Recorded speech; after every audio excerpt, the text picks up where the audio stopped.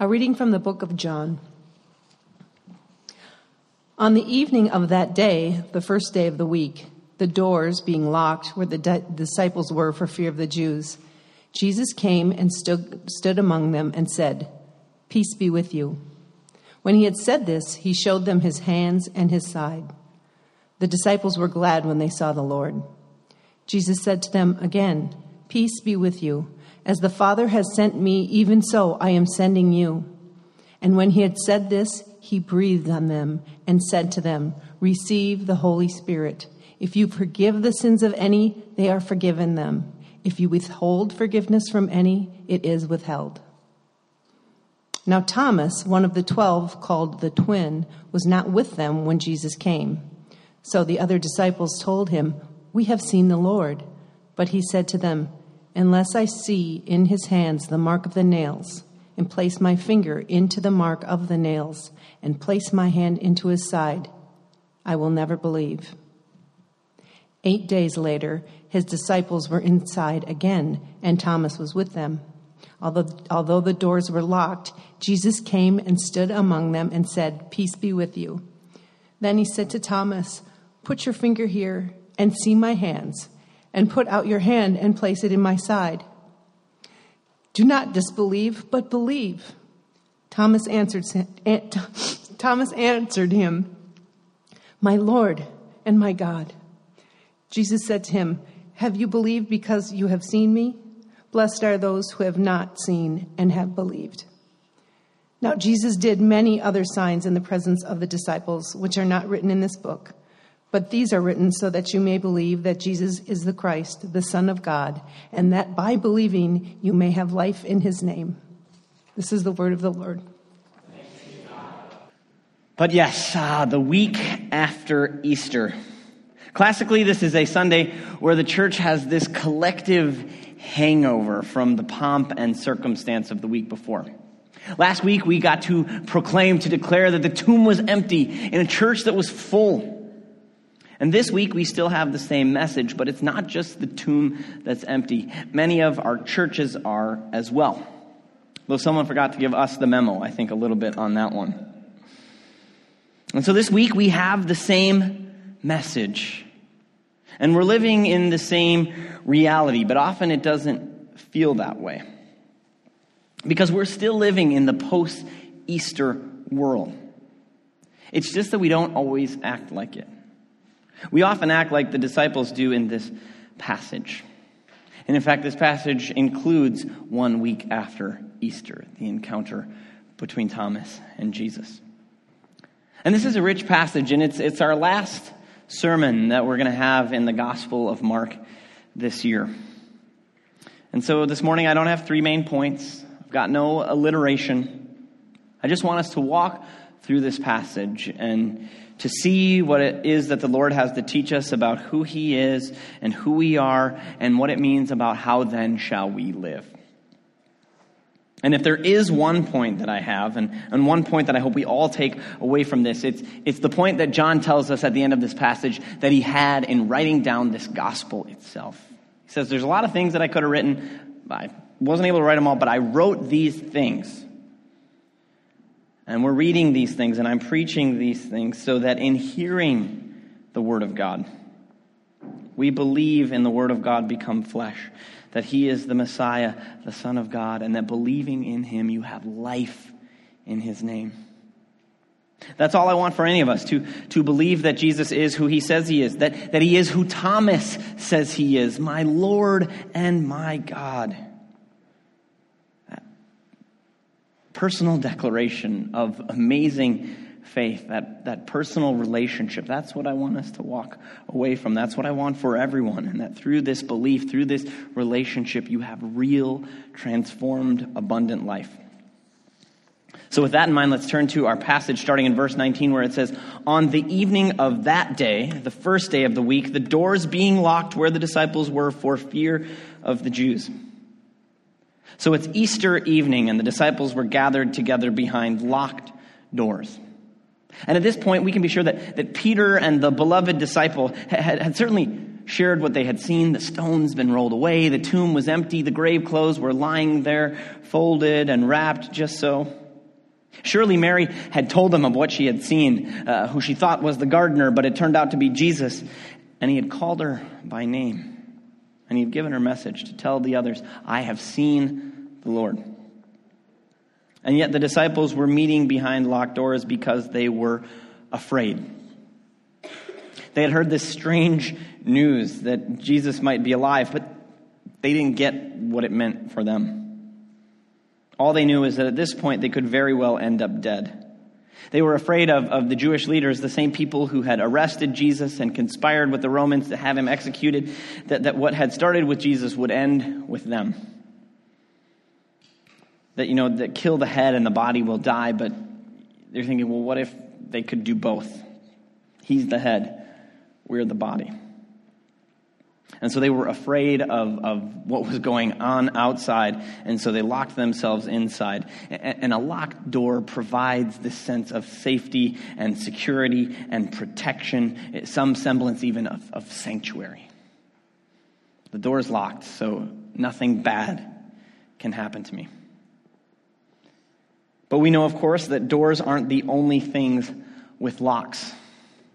One of the earliest Christian commentators on this passage said that fear caused the disciples to lock the house and their hearts.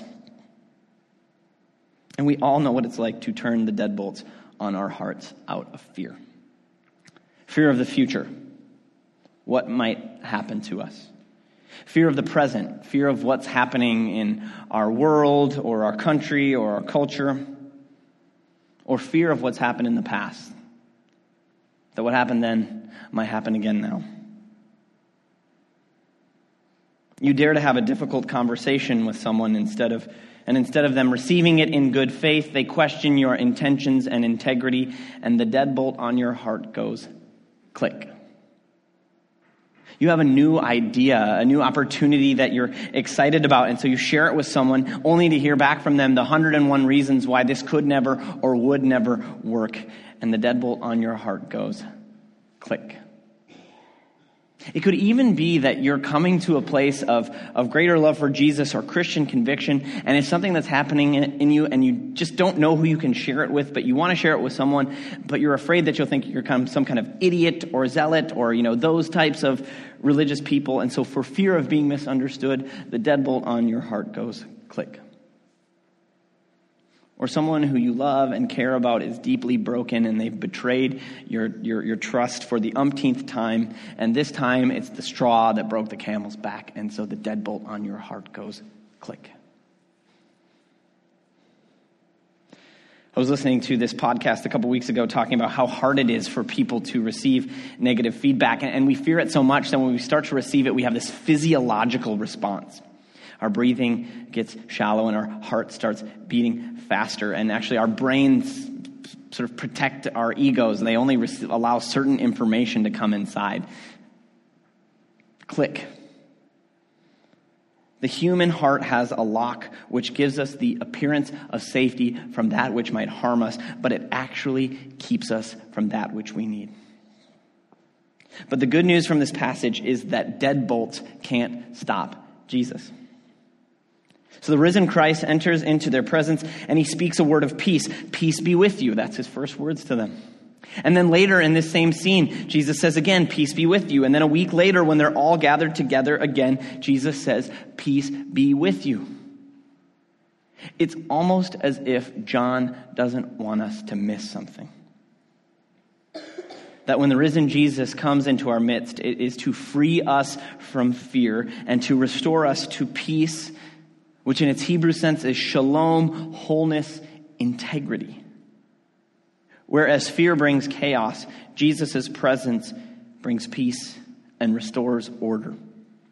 And when we think of what order looks like, I think it can be helpful of thinking of having things in the correct order in our life.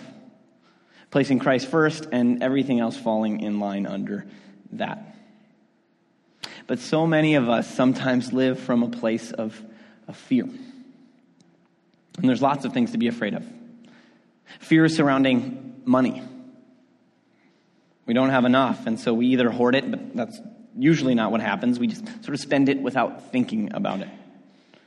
And we're afraid to even look at that area of our lives. And so this fear around money sows chaos because it comes first in the order of our lives instead of Christ. Or there's the fear that you're going to miss out on something that you want so badly in your lives. This could be something like a relationship. You just want to meet someone, and that's a real fear. I hear that. But that fear can drive us towards relationships or ways of being in relationship that are unhealthy and not honoring of the person who God sees you as. But then there's another fear which just causes us to live our lives in safety. We're not sure if we're ready to take the next step to try X, Y, or Z or enter that next phase or chapter in our lives. And so we never take a risk, and we never live in faith, and we never trust that if we fail, if we fall, God is going to catch us. And so we try to be safe. And we live within these comfortable confines, but that means that we never really do anything of substance. All of these are ways that we let fear reign. But when we put Jesus first, it's not that we're not afraid anymore. It's just that his peace becomes greater than our fears, which sets us free to start really living the lives that he wants us to live. So after Jesus appears in their midst and speaks this word of peace, John tells us that Jesus showed them his wounds and his disciples were glad. And the word for glad it's the word for rejoice.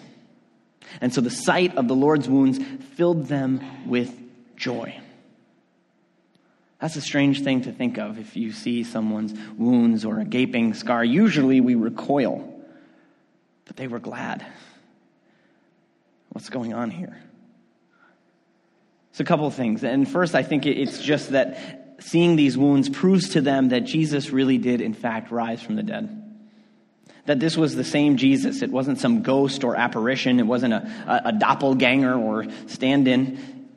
These wounds proved that the same Jesus who was crucified had triumphed over death, wounds, and all. But the second reason I think that seeing Jesus' wounds filled them with joy is that our scars tell the story of God's grace through suffering. Scars don't contradict our testimony. They actually ratify it. And the disciples knew what it was like to have scars. They bore the scars of guilt and shame because they had abandoned and betrayed Jesus.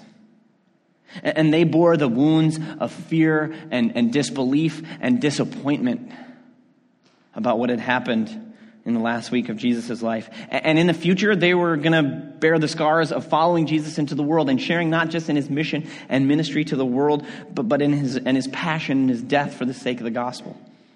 And so scars testify to the power of God's grace in the face of suffering. And so in that light, scars can be much more than ugly marks on our bodies of past pain. They can be beautiful tokens of God's providential care. Look at your own body and consider its scars. They each have a story to tell. I don't have too many, but one trivial one is I have a scar on my index finger. Just a little over an inch long. It's a gash that I got actually right here at church, probably 20 feet away from here. When I was 12 or 13 years old, it was the summer vacation Bible school. My role was to play the part of Aaron, the high priest. And so I had the whole garb on, the turban, the cloak, the garment, the bells on the bottom of it. And so I was helping out, and somehow, this is the freakiest thing, I was leaving the men's bathroom in the locker room, walking out into the gym, and somehow my finger, when my hand swung back, it got stuck in the door jamb. That's a heavy door. Like if you go in there, that's a very heavy door to get caught. You never want to get caught in the jam. But it popped the skin right open. And my finger was bleeding, but we wrapped it up, put the Band-Aid on, and I played Aaron for the kids. I powered through. And then when I finished, there was a few nurses in the church, and one of them, Esther Bearden, took a look at it and said, "We need to get you stitches." And so Esther took me to the doctor to get stitched up. And so it's a small scar, but it's a small reminder and a small testimony to me of the role that this place and its people have played in my life in caring for me and nurturing me in the faith. So I can never forget that moment when I look at that scar. And when I look at my son Gregory's body, I see it's covered with scars. Each of them tells a story. There's the scar on his feet for when he was ripped from Amy's womb during an emergency C-section at 23 weeks. The scar on his back where he had an artery coming from his heart closed when he was a week old. The scar on his belly from the drain put in there to treat his intestinal perforation. Each one of those scars tells a story. And as his parents, they're not just his scars, they're our scars. But they testify about a time when he was so sick and we were so scared, but so many of you prayed so much and cared for us so well that now when we look at them, they make us glad. Glad not just that he's alive and he's doing as good as he's doing, but so glad that we're part of a church community that know what it means to love with abandon. Those scars testify to the grace of God in his life and through this community. On Christ's wounds, the great Archbishop of Canterbury from the middle of the 20th century, William Temple, wrote, "The wounds of Christ are his credentials to the suffering race of men." The scars that Jesus' body bore are his reminder to us that God is with us in the depths of our pain and that he has seen that pain through to the other side.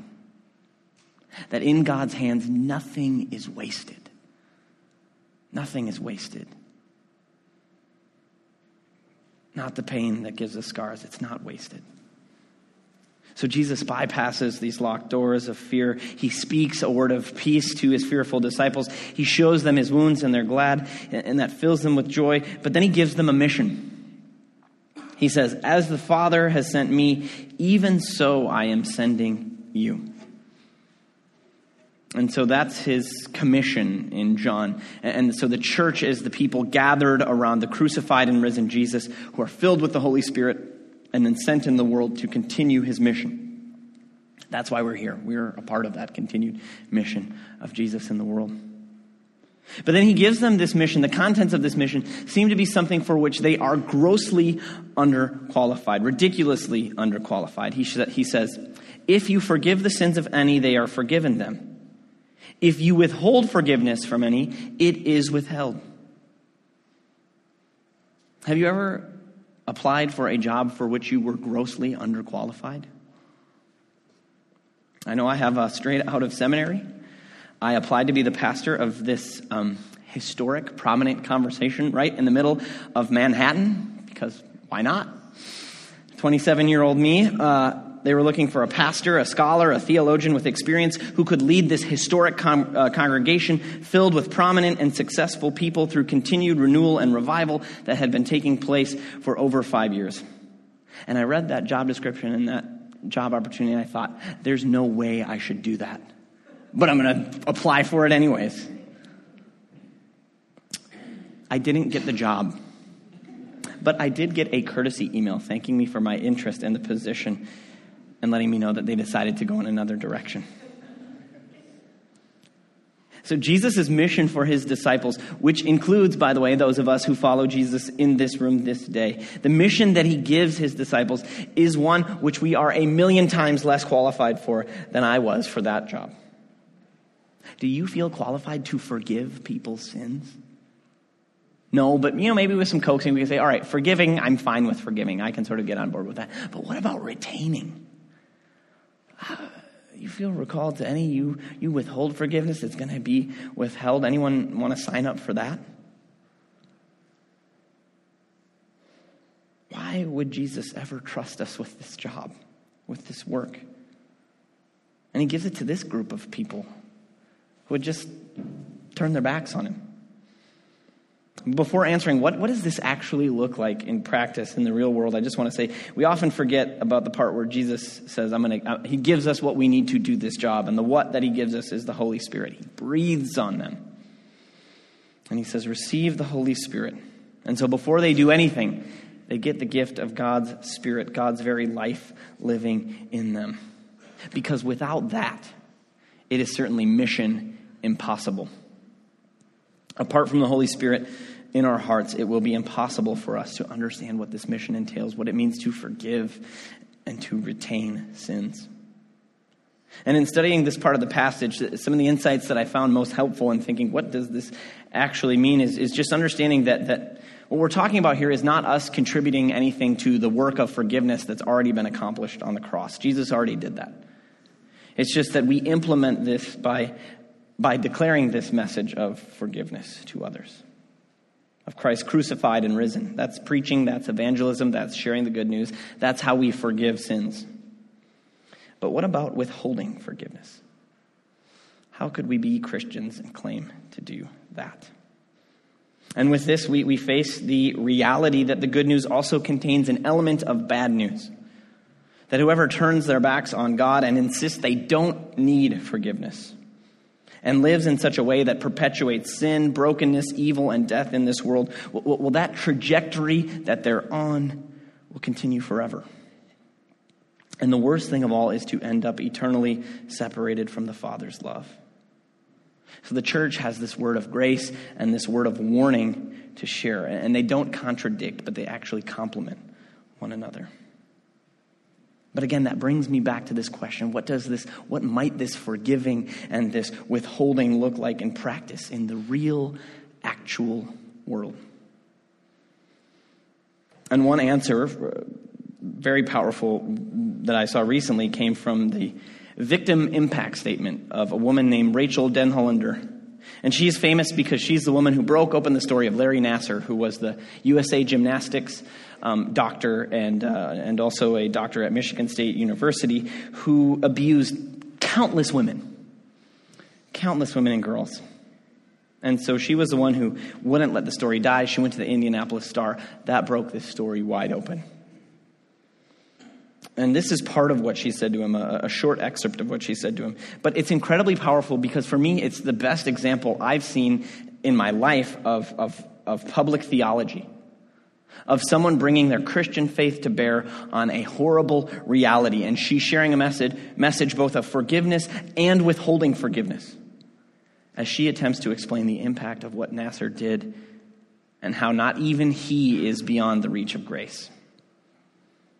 And so she said to him, "You have become a man ruled by selfish and perverted desires, a man defined by his daily choices repeatedly to feed that selfishness and perversion. You chose to pursue your wickedness no matter what it cost others, and the opposite of what you have done is for me to choose to love sacrificially, no matter what it costs me. In our early hearings, you brought your Bible into the courtroom, and you have spoken of praying for forgiveness. And so it is on that basis that I appeal to you. If you have read the Bible you carry, you know the definition of sacrificial love portrayed is of God himself loving so sacrificially that he gave up everything to pay a penalty for the sin he did not commit. By his grace, I too choose to love this way. You spoke of praying for forgiveness, but Larry, if you have read the Bible you carry, you know forgiveness does not come from doing good things as if good deeds can erase what you have done. It comes from repentance, which requires facing and acknowledging the truth about what you have done in all of its utter depravity and horror, without mitigation, without excuse, without acting as if good deeds can erase what you have seen in this courtroom today. The Bible you carry says it's better for a stone to be thrown around your neck and you thrown into a lake than for you to make even one child stumble. And you have damaged hundreds. The Bible you carry speaks of a final judgment where all of God's wrath and eternal terror is poured out on men like you. Should you ever reach the point of truly facing what you have done, the guilt will be crushing. And that is what makes the gospel of Christ so sweet, because it extends grace and hope and mercy where none should be found. And it will be there for you. I pray you experience the soul-crushing weight of guilt so you may someday experience true repentance and true forgiveness from God, which you need far more than forgiveness from me, though I extend that to you as well." This is what it looks like to fulfill Christ's mission in the power of the Holy Spirit. And might we have a fraction of that wisdom, that courage, that boldness, that grace as we carry out Christ's mission and bear his message into the broken places of this world. And lastly, I don't want to neglect Thomas. In the interest of time, that is no way I'm going to say everything there's to say about this encounter between Jesus and Thomas, but I will say this, that Thomas has often been criticized for his doubts. But the doubt isn't the issue. In his doubts about the resurrection, he's exactly the same as the other disciples who have heard the reports from Mary and Peter and the beloved disciple, and they didn't believe either. It's not his doubts that makes Thomas unique. We shouldn't look down upon him for being doubting Thomas. His real fault is seen in verse 24, where after Jesus gives them this mission, as the Father has sent me, so I send you. It says in verse 24, now Thomas, one of the 12, called the twin, was not with them when Jesus came. The problem wasn't that he was a doubting Thomas. It's that he was an absent Thomas. So on that first Easter evening, when all the other disciples were gathered in fear, Thomas wasn't there. There was something that kept him away. His discouragement, his doubt, his skepticism, his disappointment caused him to absent himself from the gathering of the faithful, and in so doing, he missed Jesus. Friends, I can't tell you how many times I have seen this exact same scenario play out. People lose their faith because they lost their community. Because they've thought that a season of doubt or discouragement or struggle or disappointment meant that they needed to withdraw from the body. And they got caught up in this negative feedback loop, and their feeling of distance from the Lord becomes this self-fulfilling prophecy. So my word of encouragement to you is don't let grief or struggle or disappointment or doubt or some feeling of dryness in your soul become an excuse to withdraw. Because I can promise you this, if you keep showing up, Jesus will show himself to you. And if you see someone drifting or withdrawing, reach out to them in love. Encourage them to show up. So friends, with this, we leave the Gospel of John behind, but Easter continues each and every Sunday. And when we gather here, we experience and encounter what the disciples did that first Easter evening. What happened then continues to happen now whenever we gather in the Lord's name. Christ is in our midst, in our presence. It says in the text that Jesus gathered in their midst, but he was right in the middle. And so he's at the center of our gatherings when we hear the word read and preached, and we receive his promise of peace, and we exchange that sign of peace with one another. The forgiveness of sins is proclaimed. We rejoice, and we're able to spiritually see and touch his body right at this table. And the Holy Spirit descends upon us as we are sent out in mission. All we need to do is keep showing up with a desire to meet Jesus. And that first Sunday gathering of the church was just the same as this Sunday gathering. Blessed are those who have not seen and yet have believed. In the name of the Father, and of the Son, and of the Holy Spirit. Amen.